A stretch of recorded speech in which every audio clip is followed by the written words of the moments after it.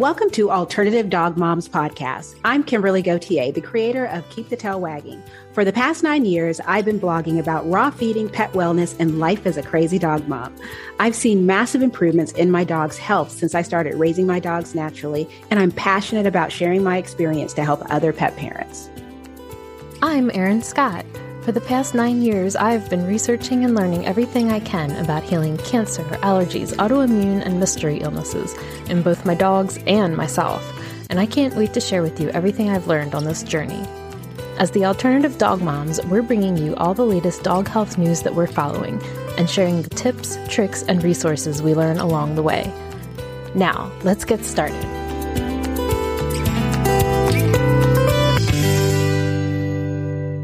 Hello, Kimberly. Hello, Erin. Hello, Chelsea. Hello. We're so excited to have you here. You don't know how excited we are. Yeah, we've been talking about this for weeks. That's awesome. So we both have so many questions. I have pages and pages of questions here. But I always just love kind of by hearing your origin story. I know that you have Heroes Pet Store. I know that you're involved with ParsleyPet, with Solutions, and with the Food Regulation Facts Alliance. And so I just want to hear how this all came about. Like, how did you first get involved in the pet industry? Tell us your story. All right. Try to consolidate 20 years into as little as I can. So I started out, actually, I was living on a ranch with 2 chimps and a African lion. That wasn't working out. And that was in California, and I moved back to Colorado just as my sister was leaving the state, and she had been working at a pet supply store. And she was like, the only person that I know that can replace my nutritional knowledge in pet food is my sister. So you need to give her my job. So I just took over my sister's job. And it happened to coincide with me having a lot of my own health issues at the time. I had been in a car accident for some reason. I ended up with really bad kidney problems from it, which we never figured out the correlation. But there was something there. And I ended up just giving up on doctors because of that experience and how poorly it was going with trying to get answers. And, the research that you get to do when you work in a pet supply store is just so fantastic because in addition to whatever your curiosities are, you also have the benefit of like other people coming in and saying, hey, I have this problem. What do I do? And in the beginning, you're like, I don't know. Let me find out. So just constantly doing research. I opened my own retail store within about 7 years. I think it was 7 years after getting into the pet industry. So it was in 2007, right before the economy crashed, but it was right after the melamine thing happened. Yeah. So we ended up growing really fast. A little bit prior to that, I had actually worked at a distribution company for like holistic pet supplies. So it was my job to educate the retailers in the area about more natural things. And I learned who not to trust through that. So when I opened Heroes Pets, I really had the goal of having higher standards and focusing a lot more on like ecologically conscious things and companies that can validate their claims. So that took me a long ways and really got me into fresh feeding and raw foods. There was a point where I started to feel a little bit of burnout on that, and I just needed to not be stuck in the box of a retail store all the time. So I started attending all of the regulatory meetings, the AFCO meetings, and that blew my mind, the whole behind the scenes thing. So that's where I started Food Regulation Facts Alliance. And in doing that, I don't actually remember exactly how it happened, but somehow I ended up getting involved with Karen and Rodney in the Know Your Pet Food Project, which was all about laboratory testing of popular brands to identify toxin load and contaminants as well as nutrients in well-known foods. And that got me really interested in laboratory data and validation. So then when I learned about the potential of being able to buy ParsleyPet, which is a mineral and heavy metal uptake analysis test for tissues, I was like, I need all that data. Like, I want to know what are the trends that prove or disprove what we believe to be true about the effects of different types of diets on pets. I want to know if you're feeding a raw food and it's formulated to be complete and balanced, how much of a difference does that make versus you just giving fresh food versus giving kibble versus giving, any number of things. So I just love being able to dig into all of that information and always getting more information and learning more. And with Solutions Pet Products being the newest one, actually a couple years ago, I was asked if I would ever want to have my own manufacturing company. And the answer was a very emphatic heck no. No interest whatsoever. But the reality is, the thing that's most important to me in the whole world is like fairness and equality and helping things to be better for the world, like helping to make sure that everybody has the knowledge that they need to be able to make good decisions and access the best things that are available. And the people that I align with the most, that I feel like are perpetuating fairness and transparency and quality and just doing everything right, got really wrapped up in this legal battle. And I had to make a choice between biting the bullet and doing the extra work to make sure that these people that stood for everything that I believe in stayed in the industry and maintained a structure, versus me not doing the work and continuing to be like, nope, I'm good. And so bit the bullet, and here we are. Now I have a pet food company as well. Well, that's an amazing story. I know. I'm like so excited and happy. Erin, I cheated and called her earlier today. Oh. I couldn't wait. I had questions. And so one of the things that, I am seeing, which is so exciting, because your trajectory for Solutions was so rapid. At least for me, it was. Mm-hmm. It was like, it felt like a year ago I was hearing about the fact that there was going to be a Solutions, and then all of a sudden people were talking about, oh, well, I got this and I'm trying this. You, Erin, I got super jealous because you got it way before me. And then one day I went into the store, our pet store, and there was a whole little shelf filled, well, actually 2 shelves and a freezer, half the freezer, filled with all of your products. How hard was it for you to hit the market? Because the thing that was so nerve-wracking for me was Cure was here and then it was gone.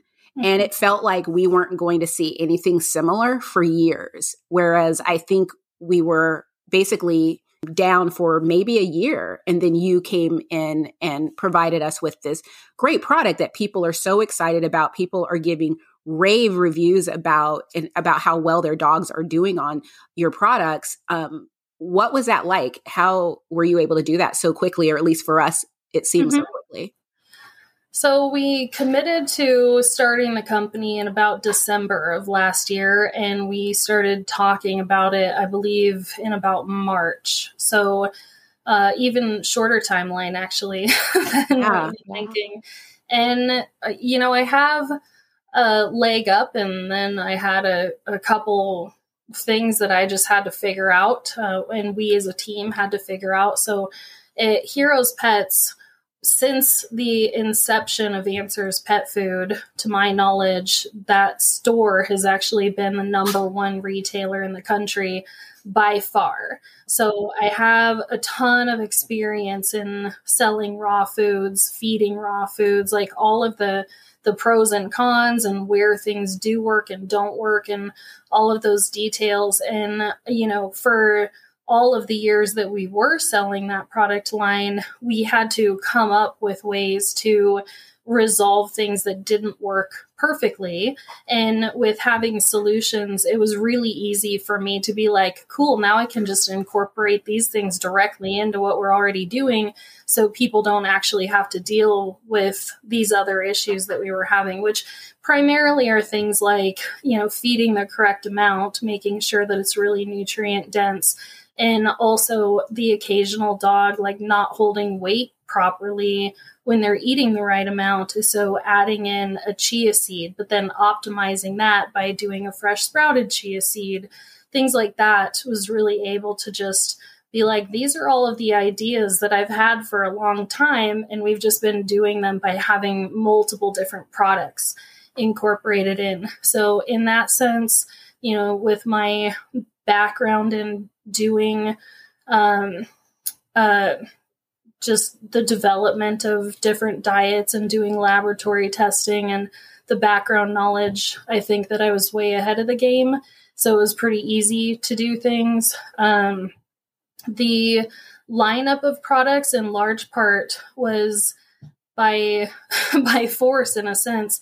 Again, I really wanted to be able to support these amazing people, but these amazing people were also under this ridiculous injunction and limited in the things that they could participate in. So I utilized that list of things that they couldn't do.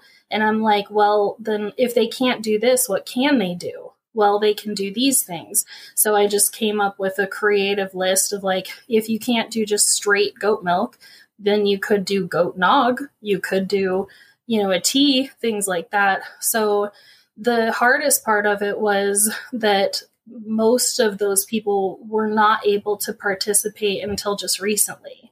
So I had to just lean on the knowledge that I already had from them, from just years of interacting with them and years of interacting with the industry. And then I had a break from being able to have those conversations from them, which was the hardest timeline ever, because it was the time that I really needed the information. But just being able to have had those closer relationships in the past, I think made all the difference.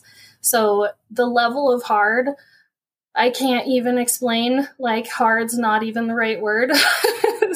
And it's exhausting, but I also have a fantastic team of people that have just been, with increasing levels of passion about the whole thing as people have incorporated in. And in my opinion, there's nothing more important than passion.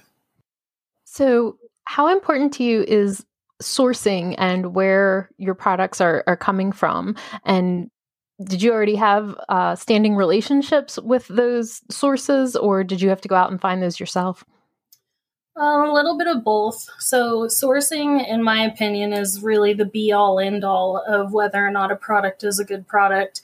And, that I would say in large part stems from learning about regulation and learning how poor the quality can get in the pet food industry, and wanting to have the polar opposite of all of that.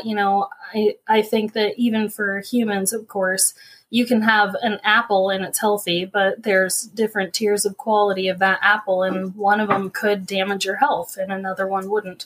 So sourcing is really paramount. So some of the sources we already had access to, like the goat farms themselves that were not. I think I met some of your goats over the summer. That's so great. And those farmers, they're fantastic, and they have such great sourcing, and they all are kind of networked with each other. So it was pretty easy to access them. But finding really good regenerative meat farmers and things, we had to reach out to some of the other places that I already have connections with, like Dr. Natasha Lilly. She's in California, and her, Steve Brown, and Erica Gibbs, they're all working on the Rhizobiotics project, and they are working with a regenerative farmers community. So I was able to reach out to Natasha and be like, hey, can you get me in touch with all of your regenerative farmers? Sure. So I was fortunate that I know people that know people, but it was still a lot of effort to find as many as we need. And so what is your definition of regenerative farming practices? So a huge focus on soil health more than anything, making sure that you're taking care of Mother Earth and nature, because it doesn't matter as much how the animals are cared for if what the animals are living on is not cared for as well. So step one, caring for the land, polyculture farms, making sure that they're not killing things off in order to have other things that are benefiting, working the land symbiotically with everything else. And then in addition to that, focusing on the health of the animals, having species appropriate diets, having only one bad day, making sure that they're happy and healthy from beginning to end. I have your website open too. So I'm just like looking at all the different things. So with and let's just skip ahead to the jiggles. And this is like a big question for me, is because it doesn't jiggle. So why is it called jiggles? Mm-hmm. Is it just because of the gelatin and gel? Because it's funny because, okay, now I'm all over the place. When I first started making bone broth, it took me a long time for me to get bone broth that was like the gelatin that everyone was showing online. And I was convinced that all my bone broth was just a fail, but I wasn't going to throw it away because it's like, you guys are going to eat this anyway. But then later on, I found out that it's just as good. It's okay. So why isn't it in a gelatin?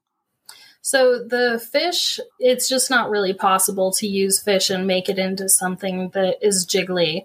The chicken and the pork often will be jiggly. And if it's not super jiggly in a specific batch, the difference is between like bone broth and gelatin. You're still using bones in both of them, but with bone broth, you're focusing on bones and you're focusing on what you can get out of those. With gelatin, you're focusing on skin.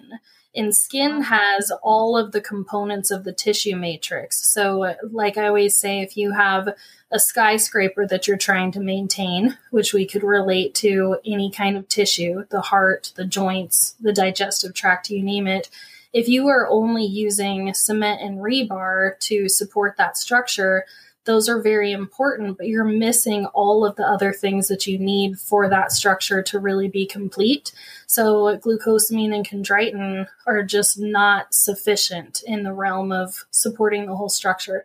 So with the bone broth, you're getting a lot of minerals, but you're not necessarily getting as many amino acids and the other constituents. So the focus that we have that's different than bone broth is that we're looking at skin, and that's ultimately what makes it a gelatin product.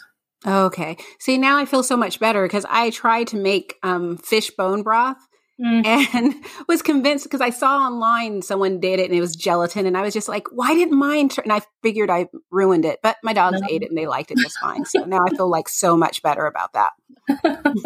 So I love that, you have these different formulas of the goat milks, the cheese products, and the herbal formulas. And I can tell that like a lot of thought went into, creating like what went into them. Like the urinary tract, I have that in my kitchen right now. My poor Penny's been dealing with a UTI situation for the last month.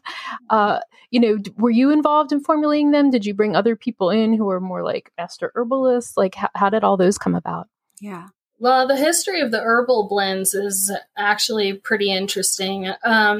About 10 years ago at Heroes, we don't advertise. We've never advertised. And so everybody that was coming in was a referral. And it was always like, my vet told me to euthanize my dog today and I don't want to do it. What do I do? So, it was like not just the simple, let me tell you what to feed conversation, was also looking at supplements as well. And in most cases, I was finding myself trying to get people to buy 10 different supplements and they would only take one. And I'm like, I'm not actually trying to sell you 10 things. Like these 10 things are the things that you need. And you just couldn't get people to buy what they actually needed. And even if they did, they wouldn't use them all because it was too complicated. So just not affordable, just all of a mess. So everywhere that there was a hole where I needed things to be consolidated so that people could afford it and wouldn't have a headache at every single meal for their pet trying to use it, I just made something. So it was like, really like the perfection of what I needed, with the exception, of course, like we don't do anything liquidy with supplements like ubiquinol as an example. So there are occasions where you might want to buy maybe 2 things or couple it with something like the jiggles. But with those, I did formulate all of the herbal blends, and I've had about 10 years to modify them and get information from vets and even just customers and get feedback on them and optimize them. So that's the history of those. And I was really glad to be able to say, now I know exactly what the sourcing is. I can see the lab reports of each individual ingredient before they're even shipped. So I can be sure that they're really clean of, heavy metals and things like that. And there's not any fillers in there. And I don't have to question that. Like if there's something that's less than 2% of a total product in the product, you don't have to put it on the label. And I'm like, well, what if you have 10 things that are less than 2%? Then how much of this product is junk? So I can know confidently there's nothing else in these things and feel really good about them. Yeah, I've found that that's so unique about your product line is I have never seen anything where different foods are used to treat different things. I mean, of course, there's things like, okay, well, you're going to do raw goat's milk. It's great for the immune system. It's great for gut health. Bone broth is great for joint health. It's great for skin and coat health. But those are very generic things. And you can try all kinds of things that also support those things. So ultimately, as a raw feeder, I find myself giving my dogs a bunch of different foods or supplements that all cover the same thing. Nothing is actually narrowing in on one issue.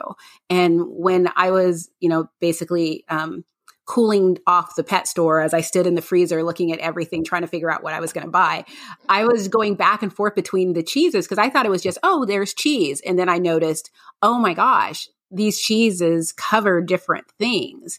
Mm-hmm. And so is the reason why you did that is because of your history of creating blends for people? Or was there anything else that are you seeing that hole in the market as well? Because I'm surprised that after all this time, no one has thought to come up with something like this. Yeah, I think a large part of it is filling holes in the market. When it comes to the food stuff, I am very much a purist. So the way that I see products in general is no matter what your sourcing is on something that goes through a lot of processing that's man-made, there's so much that people don't know. And despite the amount of research that we've done, there was actually a scenario where scientists, they made a bee pollen using every known constituent of bee pollen. And then when it was synthetic, of course, and then when they fed it to bees, they died, which just proves there's so much that we don't know, like things that we've never even identified before. So I am very much anti-synthetics and let's let man process it and say that it's good for these things. Like we don't know that one thing that they isolated is good. Maybe it was that one thing because of 10 things that we never identified. So being able to make a broad line of things that were depending on nature for those supplemental values rather than depending on man and trying to get that symbiotic benefit and trying to just cover more bases for people. And especially like inflammation in the cheese, the yucca that's in there, most pets and people have some level of inflammation. So that's a really valuable thing in addition to having the cheese and the micronutrients that are in basically a concentrated milk product. Each one of them, I just see so many people struggling with these issues that I felt like, more bang for your buck. And there's so many benefits to the different herbs that are in each one of them that I wanted to be able to provide those. Yeah. So how do you pronounce the cheese? Dough. Dough. Okay. Yeah. And so what is the process that's involved in that? And by the way, from an end user consumer perspective, I really like having the block so that then I can chop it up into the sizes that I want. Yeah. And also, it hasn't dried out or anything or crumbled on me yet. So that's been exciting also. Yeah, I had to make some big choices on that one. I definitely prefer to be plastic free, and we are with everything else, but the user experience of a block where you can keep it fresher was really important to me. So that's the one place where we use some plastic. But the process of making those is what you're asking? Yeah, that makes it the dough. Yeah. So the ultimate thing with it being dough rather than just a basic cheese is that it's a soft cheese formula. So it's an ancient Persian recipe where we, just to make it more user-friendly for pets, remove more moisture and make it into a soft cheese. But it's still basically like a yogurt-based recipe consolidated down into a cheese and then with the herbs added. And those are made by one guy out in Pennsylvania. He's fantastic and just is like the ultimate cheese master. So I'm really excited to try the food. That's the one thing I haven't made it to my stores yet. And I really liked what you had shared, or Solutions had shared online about formulating them.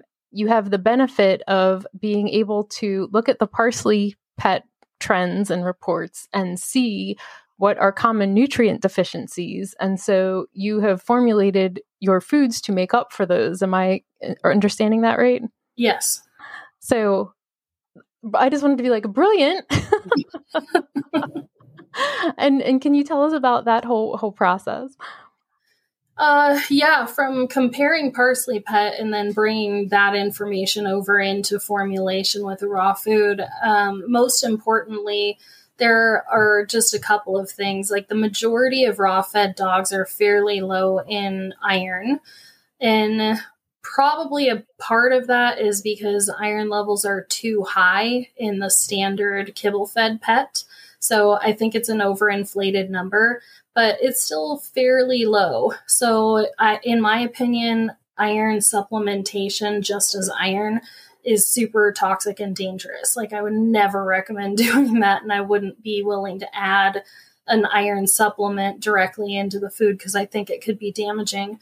But what we can do is formulate to focus more on ingredients that will help to boost that a little bit. With fermented foods, I've seen some cases recently where the sodium levels are really high. So if you're formulating a basic diet to meet the minimum sodium requirements, and then you're also formulating with fermented ingredients that have salt in them, and you're not accounting for all of that salt, and you're mixing those together, then you could get really high sodium levels, which are then going to push the potassium levels down. So making sure that every single grain of salt is accounted for from every aspect of every part of the recipe is really important. And then working to elevate the potassium to help to balance that out. Like those kinds of things are really taken into consideration. And they're not things that I ever even would have thought of had I have not seen all of the ParsleyPet results and done all of that analysis. Were there any other nutrients that you saw that were a little off as trending? Yeah, it's fairly common for calcium, magnesium, and phosphorus to have poor ratios, and that is kind of dependent on whether it's like a DIY diet or the amount of bone that's being added into a commercial diet. Those can get a little bit wonky. Cobalt levels, if those drop, that's an indicator that there's a vitamin B12 absorption issue, which often is associated with some kind of digestive dysfunction. So adding in some gelatin into each one of the recipes helps with healing the digestive tract, and then coupling that with the optimized absorption from the cultures and the fermentation helps to improve that. Also, whey is one of the only protein sources where it's 100% bioavailable. So if you have a pet that's not doing a good job of absorbing their foods, having something with whey in it just by itself can actually really help to improve their nutritional status. And so I saw that, a lot of people look at raw ratios as like the 80-10-10, but it looked like yours were actually formulated with higher organ meats. Is that right? Yes, very much. I have yet to see a single ParsleyPet test come back with a pet that's eating 80-10-10 that doesn't have mostly deficiencies all the way across the board. So in doing formulation to identify the specific micronutrient levels on a full profile of food, I just can't even get it even close to the required minerals on anything with that ratio. So you just have to bump up the organ content. In my experience, the lowest that you can do an organ and still meet the nutritional levels that you need is 25%. Is that very rich? Like, would that cause a dog to have like any digestive issues for the first time?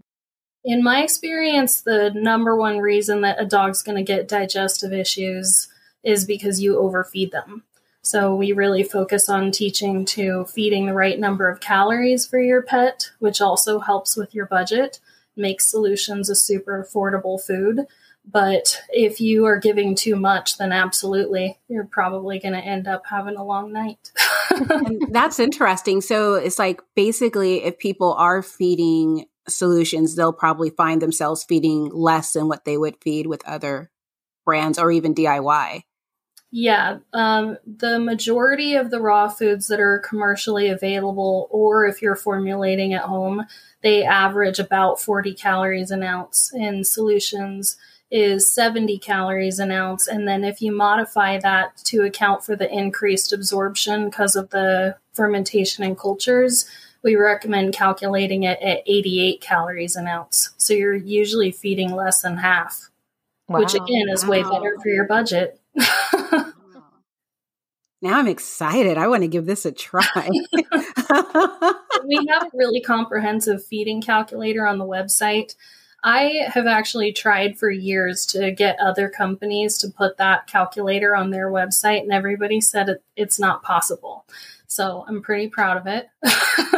I'll make sure we have a link in the show notes. Yeah, it will account for your dog's or cat's specific metabolism. So you put in their weight, age, activity level, current body composition, whether or not they're spayed or neutered. Like it takes all different things into account, and it will adjust for each one of those things and tell you how much you should be feeding each day.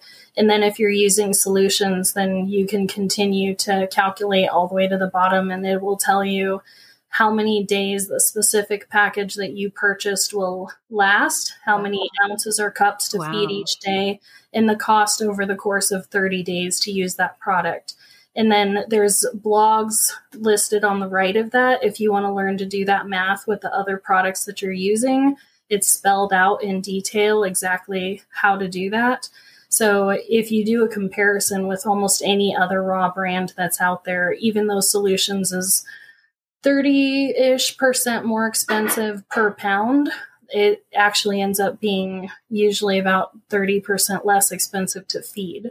And one thing I do want to mention, I've had a lot of people bring up the price, and realistically, like we're not charging more than any other company is charging. Like as far as the amount that we're making, it's the same as all of the other tiny companies that are also struggling because they can't really charge more. They're just trying to make a good product.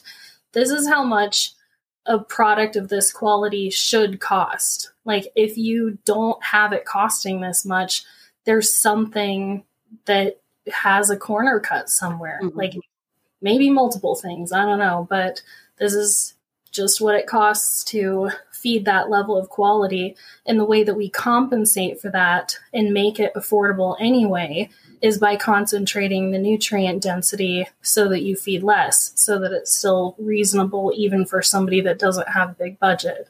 Mm-hmm. Mm-hmm. I mean, I looked at it like it's a best of the best kind of situation. And if you want to feed the best of the best, that's what it costs, Yeah. Exactly. I mean, and the thing about it is there's so many aspects when it comes to the pricing. There's the economy, there's the prices of things going up, and not just meat, but just shipping and so many different things.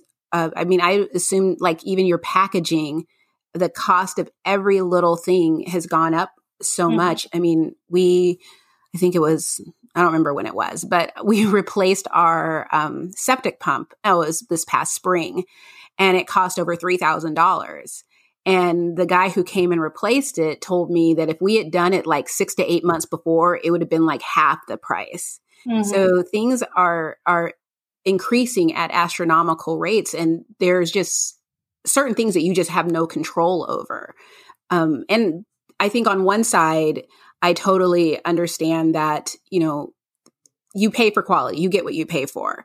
On the flip side, there are people out there that simply cannot do it. It's just not a possibility because of their own personal budget. And for those people to be able to incorporate your products into their dog's diet, where do you suggest that they start? So you can modify pretty much anything. And one thing that I love about raw foods is a general rule. It's not 100% of them, but with a lot of them, you've decreased the carbohydrate content so substantially that you can actually add a decent amount and still not have as high of carbs as you're doing with kibble. So with something like solutions, you could either, for like a really active or really young pet that burns off carbs really quickly instead of, letting them sit there and cause metabolic damage, you could add in like cooked oats and make the food a little bit bulkier, or something like green juju where you can add a ton of that and it's low calorie and you're getting a lot more bulk, or if you're making your own green smoothies, things like that. Or on the other side, fat is really high in calories. So you could also increase the fat content. And anybody that wants to reach out, we're happy to help you figure out how much of a modification to add. But right now, like the way that Solutions is formulated, it's 1-to-1 keto ratio. Say you went to 2-to-1 keto ratio and you're buying still a good quality coconut oil, but it is pretty inexpensive. You can usually pull down the price from there. Alternatively, there's a couple different ways to do this. So if you're doing partly kibble and partly raw, then some people will want to do them mixed together. Some want to do one at one meal, one at another meal. In my opinion, if you're doing a pelleted product like that, carnivore is the best that you can do. But my preference, if somebody is doing something like that, say that you can afford to feed 50% of each.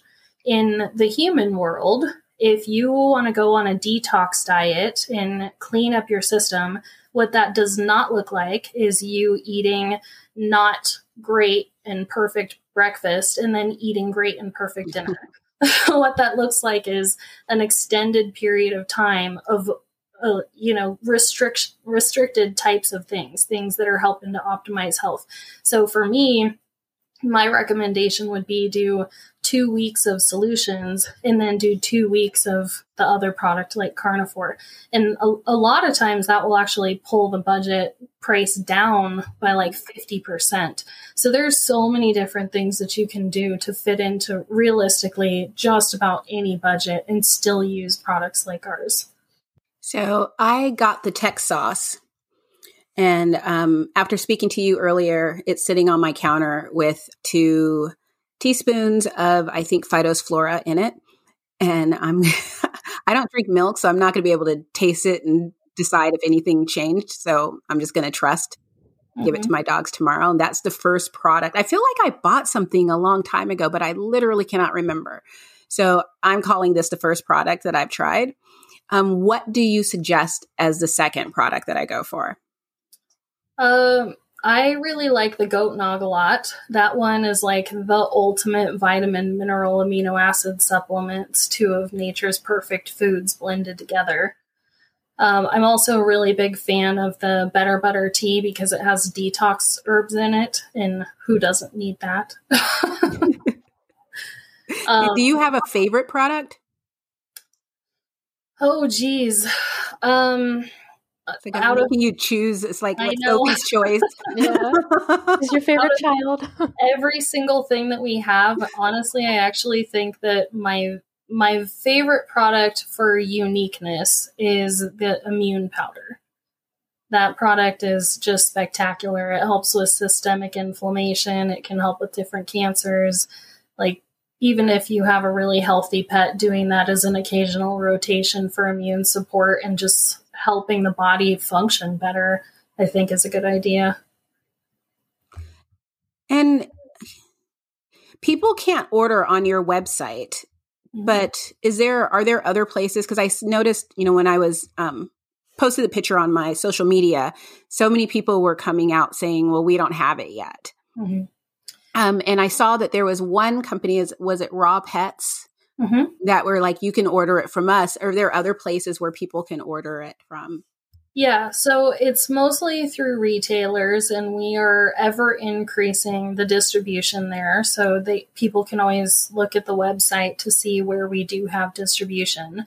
If there isn't distribution in their area or a store close to them just hasn't brought it in yet, there are 3 different places that will do direct to consumer. So one is Raw Pets out of Florida, one is Wiggle Butt & Co. out of California, and then the newest one is called Amora Grow, and that one, they have 3 different freezer warehouses in different states, and they're looking at primarily doing direct to consumer. Oh, did you say Wiggle Butt & Co.? Yeah. I love it. I'll put links to these in the show notes. Okay. That will be my favorite one to type. Yeah, exactly. So can I talk about ParsleyPet for a few minutes?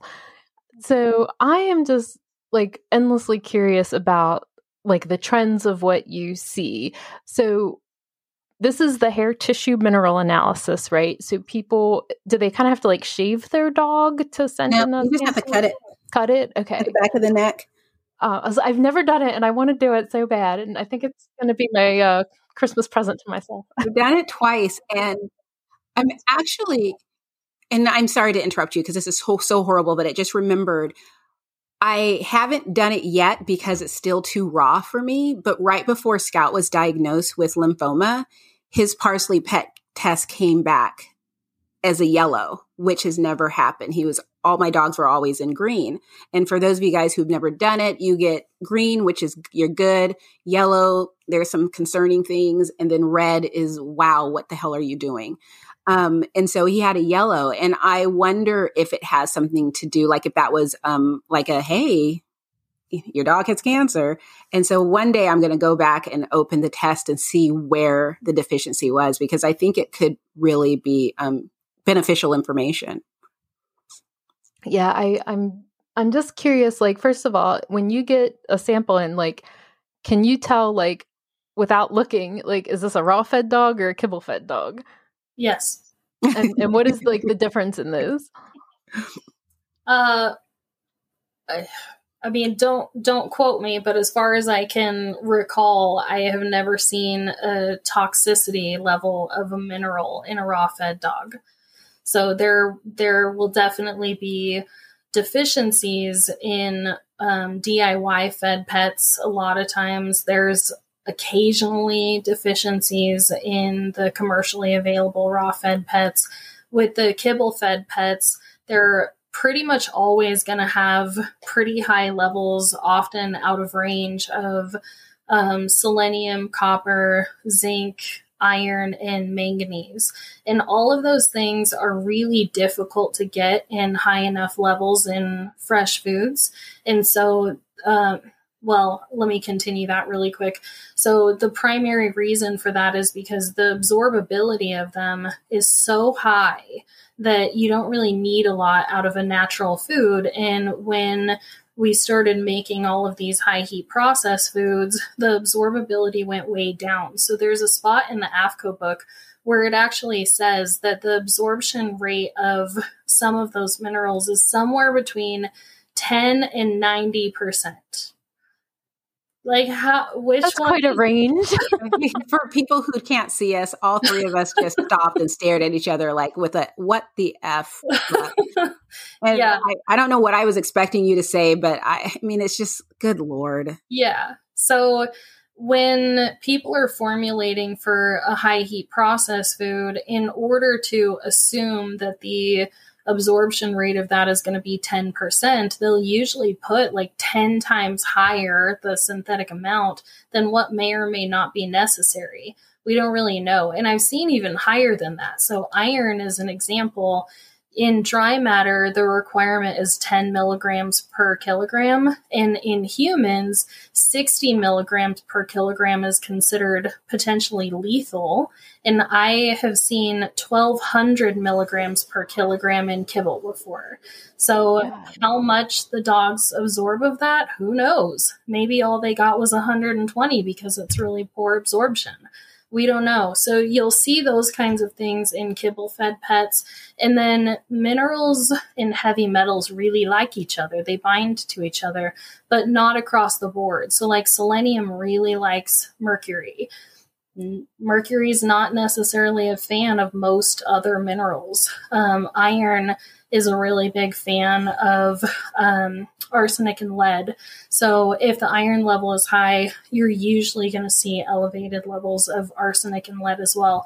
So most of the time, unless there's some other confounding variable, you'll look at like the heavy metal report and then you look at the mineral part of it. And if there's those coinciding things, I don't have to look at an intake form to know that they're eating a kibble product and they probably got a contaminated batch. And sometimes that could be years ago. It could have been one meal a long time ago, but most of those things don't have a regulatory maximum, only a minimum. So even if your pet got really sick from that, who's going to know? And even if the food was tested, no one's going to get in trouble because they're not outside of a range because there is no range. So in your experience, what is it that they finally, I mean, they don't even really get in trouble. They just get sued. They pay out some money and they go along, you know, making business or making dog food as usual. But cost of doing business. Yeah, exactly. With hills and the toxic levels of vitamin D, it's one of those where does it have to be like, you know, 10,000 people screaming that my dog died for them to actually pay attention? Yes. And vitamin D actually does have a minimum and maximum. And even though that one does have a range and it was easy to test that it was out of range, the time that occurred was through lockdowns. And even though the FDA was out doing tests on raw foods for pathogens and not coming up with anything that is validated, what they were not doing is following up on the vitamin D thing. I get so disgusted when I get into I know. It's just like one of those where I'm looking at these people like, I know some of you guys have pets and you would not tolerate this for your pet. So why? Oh, I have no words.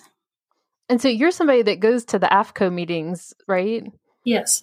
So what is that experience like? Because that's definitely not something I've ever done because it costs like $500 or something. It does cost $500 plus hotel and flight. So yeah, it ends up being really pricey. It's like a really boring horror movie. So you're like almost falling asleep and then something is said or something happens where your mind just is exploded and you're horrified and your whole perception of everything in the world changes. And then you go back to almost falling asleep. So most of the time when things are really meaningful and occurring, it's kind of between the lines. Like it's not the stuff that gets written down, but a really good example of an AFCO experience. We found out kind of on accident that the way that most of the definitions are written is that a lobbyist comes along and says, hey, we want this to be the definition of this thing. And the AFCO people on the panel, for the most part, look at it and go, yeah, looks good. And they just approve it. So with alfalfa, over the past couple of years, there was a whole lot of drama because there was one specific alfalfa producer that wanted to change the existing definition of sun-dried alfalfa to basically not involve the sun. AFCO was going to approve that, and that would have put all of the other alfalfa suppliers out of business because they wouldn't be in adherence with that definition anymore. So there was like a literal attempt at a filibuster, and the guy got pretty much drug out by security. And then kind of fortunately, we ended up having lockdown. And then when they came back, those same people that got kicked out by security were very well put together in what their speech was on why that wasn't really acceptable.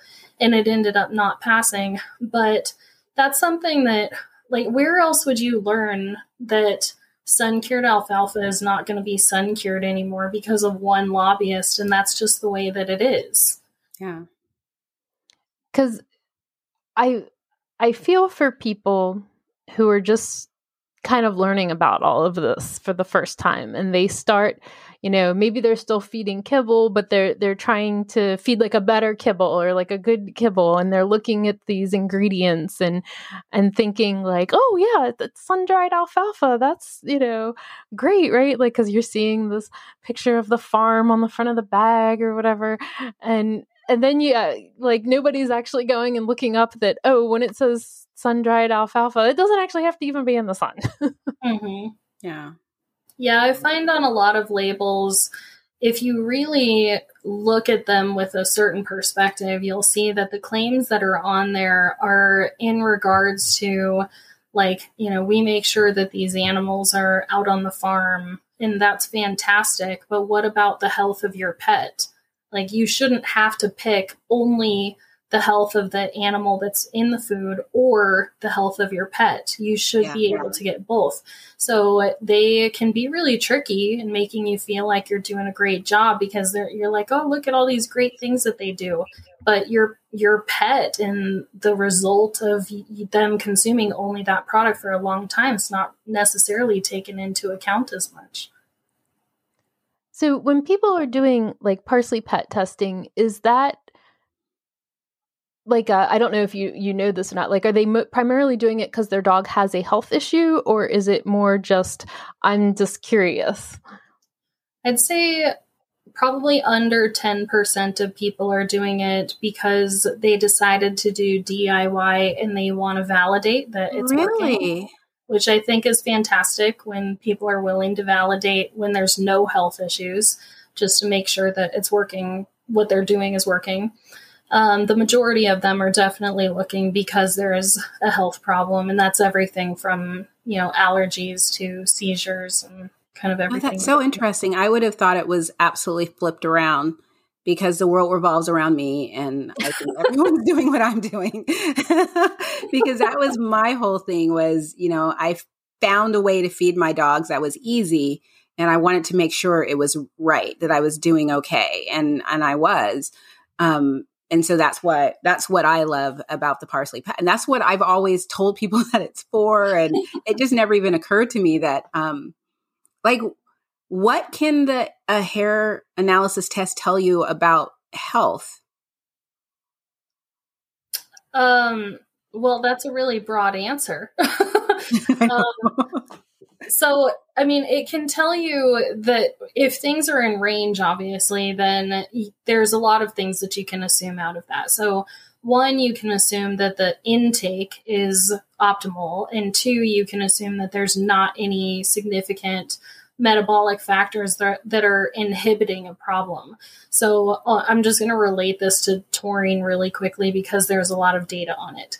So with the whole DCM thing, not enough analysis, but there was some analysis that was done by the FDA where they were looking at taurine levels, and they were noticing that there's different levels in the serum than there is in the tissue.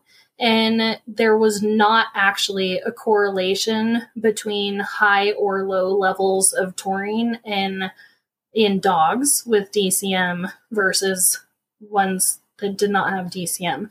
So what you can really get out of that, long story short, is that sometimes the body might be sufficient in something like taurine or insert name of micronutrient here. And it could be sequestering that particular micronutrient from one area of the body and transferring it to another area because there's more need or because there's actually a deficiency. So being able to just have more information so that you're able to get a bigger picture, a broader picture of what's going on with your pet is really ideal. So you can tell if things are starting to go out of range, you can often tell why. I was just explaining to Aaron before we got started, not too long ago, we had a ParsleyPet test with a pretty young dog who had really high levels of radioactive minerals. And I looked up on their intake form where they live, and they're pretty close to a nuclear reactor. And I researched that, and the year before, that thing had a leak. So the dog did not indicate very many symptoms of exposure to radioactive materials, but it's probably something that they want to start working on detox now and possibly test their family as well. Mm-hmm. Yeah. Kosher told me about a dog that came back with high levels. I think it was copper, or I don't know what it was, but basically she looked up where the dog lived, and they lived near a battery factory. Mm-hmm. And it's interesting because, gosh, you don't think about the fact that these things that are in enclosed spaces are still leaching into our soil and our environment and impacting us. Mm-hmm. And, people say that our dogs are like canaries in the coal mine in some cases. And, so that's, wow.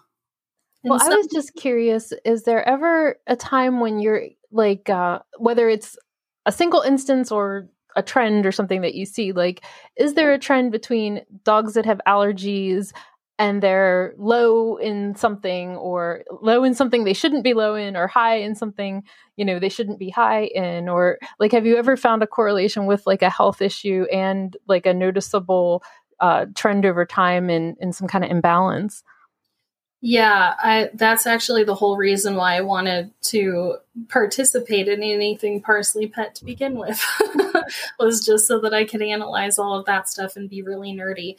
And there have been some things that I am like, wow, that definitely looks like a trend. And then I really look closely and it's not. So elevated calcium and phosphorus levels I have seen on a lot of reports for dogs that have allergies and sebaceous cysts and things like that. But if I look really close, it's probably not a primary factor of why they're having issues. I was recently looking at a report that had high rubidium, and that is something that is in the soil, and that pushes up potassium levels. I've found high potassium and high sodium levels to link pretty consistently with bloody diarrhea. There's definitely some things that you can assume that there are certain trends on. Selenium, I'd say probably 80% of the time, elevated selenium levels will also coincide with elevated mercury levels. So, one of my old girls that's passed on now, Kahlua, she was I've always had rescued pit bulls, and Kahlua was our CCL tear girl. So Penny's like my allergy girl, that pit bulls have a lot of allergies, and Kahlua was our CCL tear girl. And somebody once told me that there's a correlation between that and like lack of manganese in the diet. And Kahlua and my first two dogs were kibble fed probably up until about the last 2 years of their lives, because that was when I had finally had the money to switch over to feeding raw. And so like that's something that like I try to do, like elk velvet antler with especially our two now as they're getting older, because I'm like so terrified that we're going to have another CCL tear. Well, that may or may not be true, but manganese is one of those things that is very, very low in natural fresh foods. So if you're not supplementing with it, then it's pretty difficult to get high into range. But I have yet to see a single dog, like no matter what they're fed, that's not low in manganese. Wow. And I've never heard of any specific issues associated with that. Oh, interesting. So one, did you choose pork, chicken, and beef because of warming, cooling, and neutral? Or was there another reason? Chicken is actually the most popular flavor, and I know a lot of people like to use it. Beef, I really like as an option for being able to really track down easily who is using a regenerative farm and like the best sourcing for that. And also it's easiest to do a ketogenic diet with beef and pork. And pork, in my experience, that's always my favorite one. I think a lot of people have an aversion to pork because they're worried about parasites and worms and all the things. But historically, that's what I use most often for pets that are really struggling with health problems. And I find it to be one of the most hypoallergenic and the easiest to provide and one of the most affordable things that you can do for pets with just a variety of different issues. And, considering the potential of doing a little bit more of an exotic meat, which I'm sure that we'll do at some point, there's so many options and we want to really optimize whatever that is when we come out with it. So I didn't want to just like jump into that, and pork kind of serves that purpose for now. Yeah, pork is a big part of my dog's diet. Mm-hmm. My dog Nino goes crazy for pork. Like anytime that we have pork, like he comes running in like, oh my God, is that for me? Like, very excited. So I am definitely very excited about the pork. Yeah, me too. It's my favorite one. Why did you use duck eggs instead of chicken eggs in the nog? Yeah, actually, so chicken is also a really, really common allergen. So even though it's the most commonly used protein for pets, it's also the most commonly allergy-inducing ingredient. So we really only wanted to isolate chicken products with chicken products. So there's chicken eggs in the chicken diet, and then duck eggs in the beef and the pork diet, and duck eggs in the nog. In my experience, I would say only maybe 15% of dogs that are allergic to chicken products are allergic to all poultry. So it tends to still be really hypoallergenic, even if there is a chicken allergy. Mm-hmm. I've always wondered when it comes to chicken sensitivities, how much of it has to do with the sourcing of the chicken. Mm-hmm. Because one thing I found is that with my dogs, like when I was new to raw feeding and actually going into DIY, I sourced everything from the grocery store, which is going to be factory farmed. And it didn't take long for my dogs to just like their whole systems to wig out. But when I would buy chicken products from local farms where they did everything, the chickens were outside, they were well fed and well taken care of, my dogs could tolerate it a lot better. Mm-hmm. And have you ever or had any experience like looking into why chicken is I know there's that, but then there's also the idea that chicken seems to be an ingredient in every single thing that people make for dogs. It's just insane. Well, I have the same theory. I mean, if you are what you eat and the chickens are eating primarily pesticide-ridden GMO corn, wheat, and soy, and those are common allergens, then why wouldn't they have a negative response to the egg protein as well, or, anything to do with the protein? My other theory is chicken ingredients are really commonly used in vaccines. Yeah. And, the purpose of a vaccine is to teach the body to have a really extreme reaction to anything that's in that because it might be a life-threatening emergency. So in theory, we could be teaching their systems to be overly responsive to chicken products. I posted on social media that we were going to be interviewing you, and I was hoping to get some questions, but I already had questions, and so it's just like, there you go.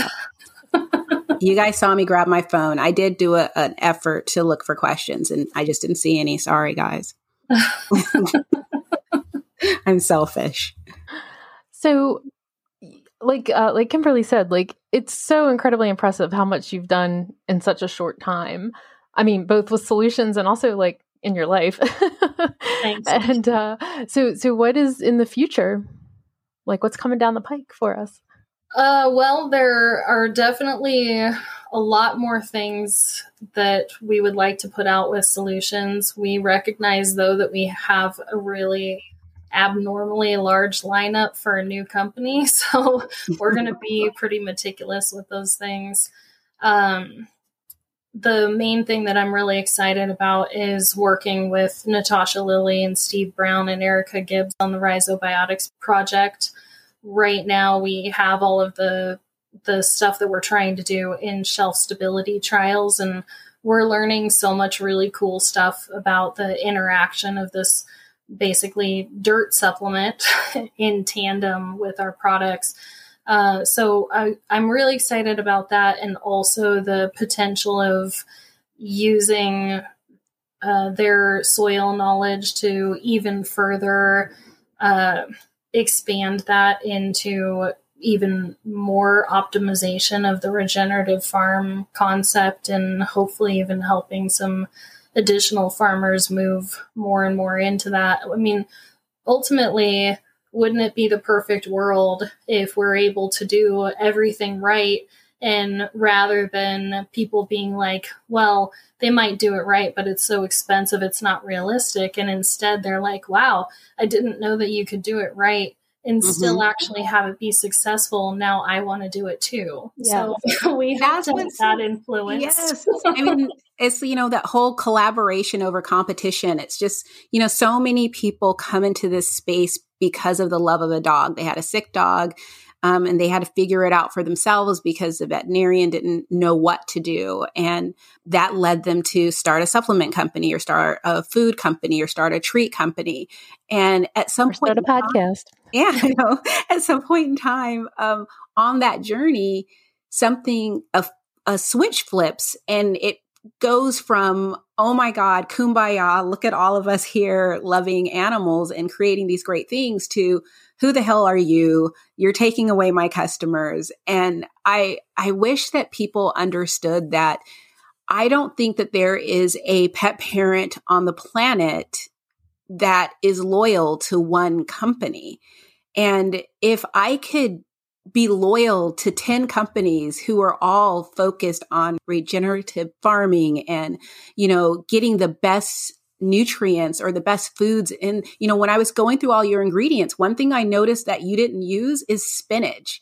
And I just recently learned how toxic spinach is. And someone actually sent me a message probably a year ago telling me, you should never feed your dog spinach. People shouldn't even eat spinach because of all of the toxins used in the growing of spinach.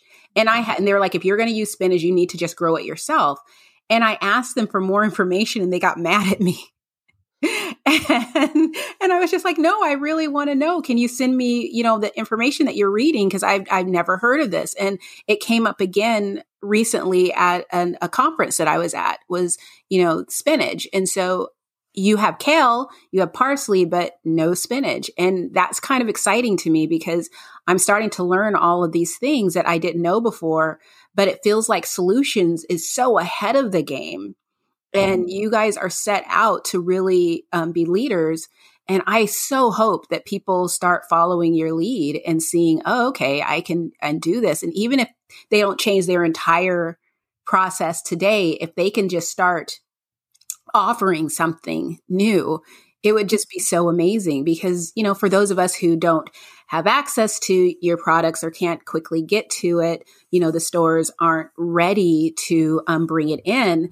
It would be nice to be able to have just that variety. So speaking of stores, when are you going to take over the country and be in all of our independent pet stores from coast to coast?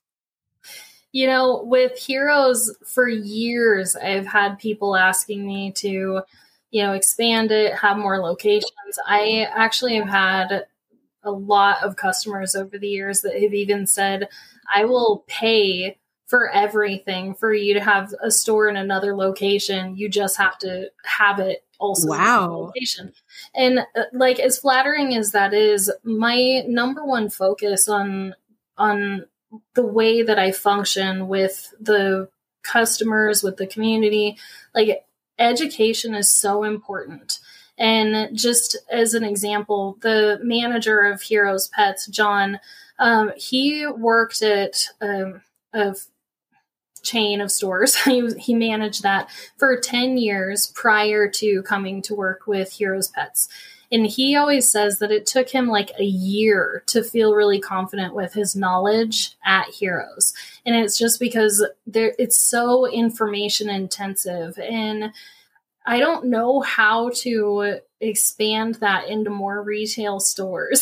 So I've tried a couple of times, just in the sense of like, okay, if we build all of these tools, then we won't have to be face to face for an entire year to get you to the point of education that I think is really important for all the people coming in. And I just haven't quite figured that out yet. And I know how important it is. And so that's part of the value of branching out into these other things. Like having solutions does give an opportunity for me to teach other stores who are managing themselves how to do that education for their people. And I can participate that and give them a reason why they want to listen. So I can't even tell you how excited I am to be able to interact with all of these other stores and be like, let me teach you how to do this in a really effective and awesome way, and go home at night and sleep really well because you feel so good about the impact that you're having. Yeah. That's the best we can do until we can clone you. Well, I'm also working with Barbara Royal and CIVT, the Center for Integrative Veterinarians. Therapies. Thank you. And like, it's late. And I am contributing to their curriculum as well. And so, I try to branch out in all the different ways that I can reach people. And nothing's ever worked as well at being able to reach people and have them interact as Solutions has. So I'm so excited to be able to do that. We're excited too. Yeah. I'm going to try really hard to wait until December, the first Wednesday of December, to go and buy more Solutions. I have a method to my madness, but it's going to be really hard because already I want the nog, I want the tea, and I want the cheese. Mm-hmm. I might just go get it tomorrow. I mean, what the hey? I've heard from people that they've been feeding the food for a while now, and they're just very happy with it. I mean, I've heard nothing but great things about Solutions, and that's such a great way to get started. And I'm just really excited about it. I hope that people listening to this recognize that, this is really something that, I love the name Solutions, because you don't think about why someone named a company until all of a sudden you're talking about it and you use the name of the company just in a regular sentence. Because I was telling someone, because this is going to be the solution to say, oh, that's why. That's exactly why. Yeah, actually, with Heroes, we were going through this stint of trying to transfer people onto different products from a line that we had kicked out. And, everybody that came in, they were like, well, what do we do? And I had like 2 months where I was like, well, we're working on Solutions. And I was like, oh, heck, I just say it 50 million times a day. I should just call the company that.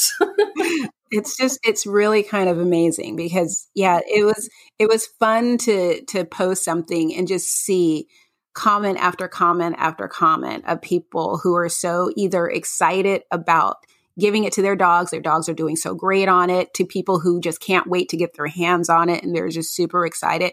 And even more are the number of people who are happy to make sacrifices themselves so that they can incorporate your products in rotation with their dog's diet because they believe in the brand so much. And I think that says so much about, everyone that's behind the brand. Mm-hmm. Well, I definitely appreciate that people are willing to make sacrifices to be able to support their pets. And I definitely hope that another peace of mind that they get out of feeding it and supporting the company is really just knowing that every purchase that they make, they're also purchasing, what's good in the world, like vote with your dollar, right?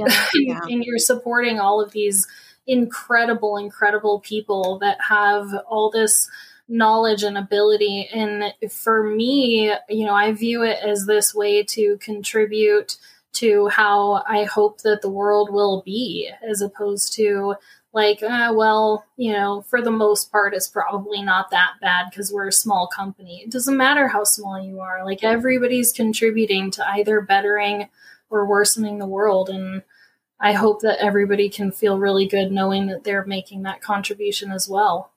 And also, you're setting the bar pretty high by not making sacrifices, with the quality, because it's so easy to say, and this is said with no judgment because I don't own a business, or I don't own a dog food business, so I can't possibly know what goes into everything. But the fact that, you have worked really hard to make sure that all of the ingredients are of the highest quality, whereas some people will find themselves cutting corners because the costs become too high, or it's just not convenient for them to formulate in a certain way. And I get it, but after having lost 2 dogs to cancer in the past 2 years, it really changes how you look at things. So how I look at synthetic vitamins. I mean, I won't feed a food that's all synthetic, but if a food has a few synthetic vitamins in it, it really has never been an issue to me until now. Now it's just sort of like, over the years, what is that going to do to my dog's health? It may be fine today, but 10 years from now, what is my dog going to look like? And going with the ingredients, like spinach, for example. And it's so easy for me to say that, well, my dogs don't get enough for it to be that big of a problem. But wouldn't it be just amazing to just have it not be a problem whatsoever? Mm-hmm. I mean, why do we have to constantly make sacrifices because no one else, is willing to take the lead? And so I just appreciate that you guys are basically showing us how we can do things better. Yeah. And definitely Solutions is not at all the only company that does this. There are plenty of really good companies out there, but I always really value when a company is a bad business owner in the way that I am, which is that I am constantly talking people out of using certain things. And like the majority of our supplements, the intention of them is for short-term use. Like, you're supposed to be using them to try and help your pet get on top of a problem that is hopefully acute because you are addressing the root cause with food or with whatever else that you need. So, I could easily be like, yeah, use allergies forever because it's profitable for me. But realistically, like, that is not the best way to create a solution for your pet. The best way is consider all of the potential reasons why there are allergies, address those things, and maybe in the meantime, use this product as a support for helping them get through that time. So I love the idea of rotation. I love the idea of just having all of these little support things here and there. I love all of the information and knowledge that's out there. And I think it really comes down to just meeting everybody's individual goals.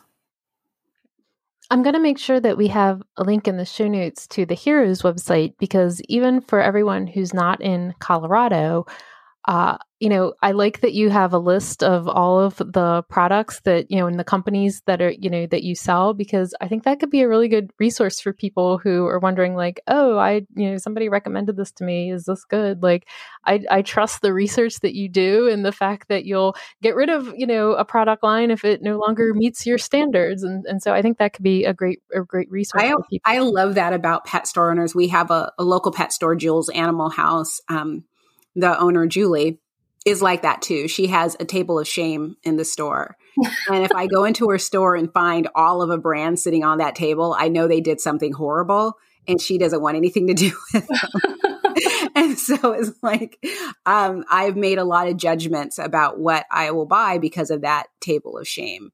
I mean, and it says everything. I mean, you don't even have to have a conversation with her. We trust that she's making this choice.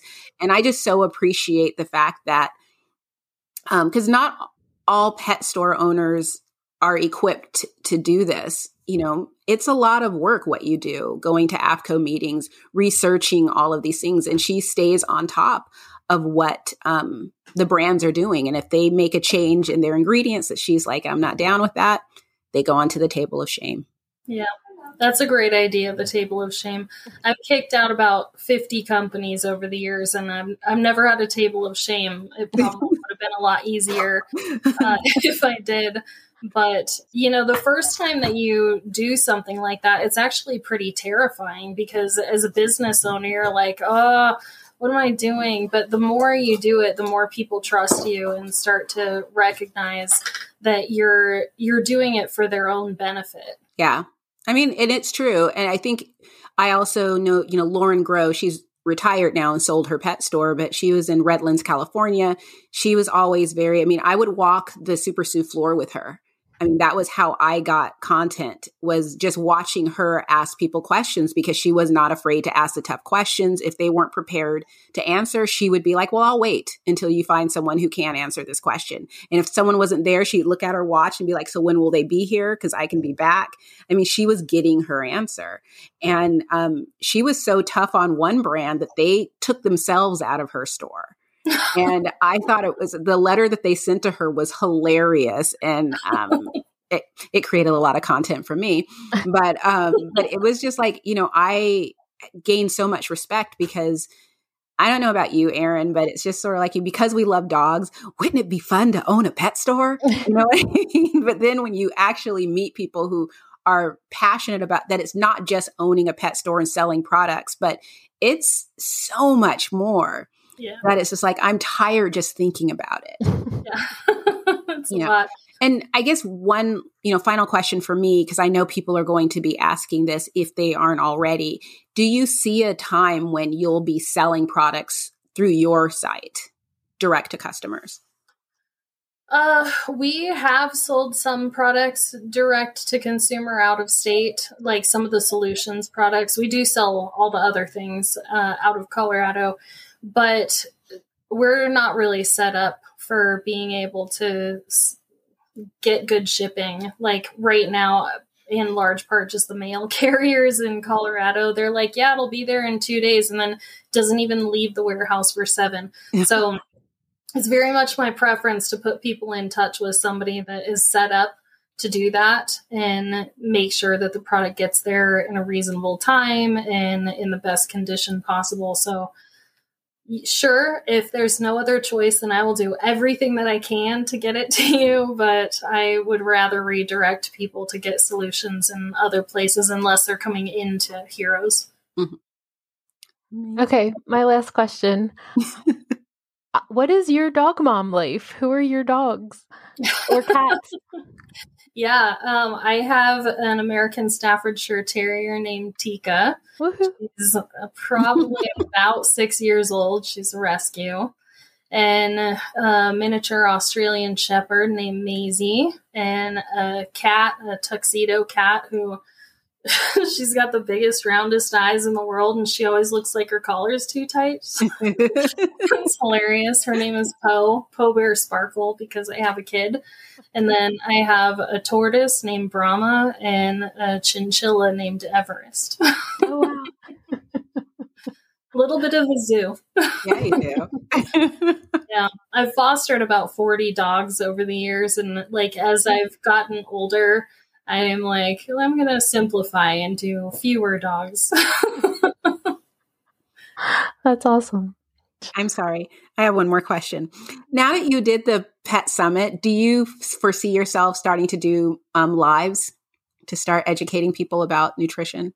Yes. Roxanne and I have a plan for doing lives. Neither of us are super technologically savvy, so we're going to have to ask for a bit of patience on that. But we recognize the value of putting out the content, and especially for the people that do really want to do the deep dives into the more sciencey, nerdy things. Like, we just geek out on all of that stuff. So we want to be able to provide that to people. Yeah, that didn't happen over there. I mean, I love it too, but eventually I'm just like, okay, I'm fine. And I'm the one where I'm like, okay, and let me tell you a page number on this 500-page long book that nobody reads. Like, it's fantastic. See, the two of you are peas in a pod, because when we first started this podcast, there was a study that I heard of that people were referencing, and I was so aggravated about it because it was from 2013, and I was convinced that it wasn't a really good study, but I couldn't find it anywhere. So I said, Erin, and like literally hours later, I got an email with a link to the study and everything. And she had already read it. And I had like the stack of references and I was telling her this is what they're missing. Yes, exactly. She had got, I mean, it was just like, okay, awesome. You know, yeah. I mean, cool. I'm a high level person and she's a dive into the trenches person. So together we kind of even each other out. That's so great. There needs to be people like you out there, because the rest of us, it's like, it gets exhausting because it's so much. Yeah. One time Karen Becker asked me to give my opinion of the top 12 like worst pet food ingredients. And she's like, knowing me, as short as possible, like one sentence max on each one of them. So I did that, and then I had like a page and a half of references to the sentences. She was like, I asked so many people and you were the only person that gave me references. I'm like, yeah, you know me. It warms my heart. I know. Okay. I get to do medical research as part of my job. So, you know, it's been fun for me because that's who I am, to be able to turn that on to my hobbies as well. Yeah. Yep. It's awesome. Chelsea, thank you so much for your time tonight. We really appreciate it. Thank you guys for having me. All right. Until next time. See you guys later.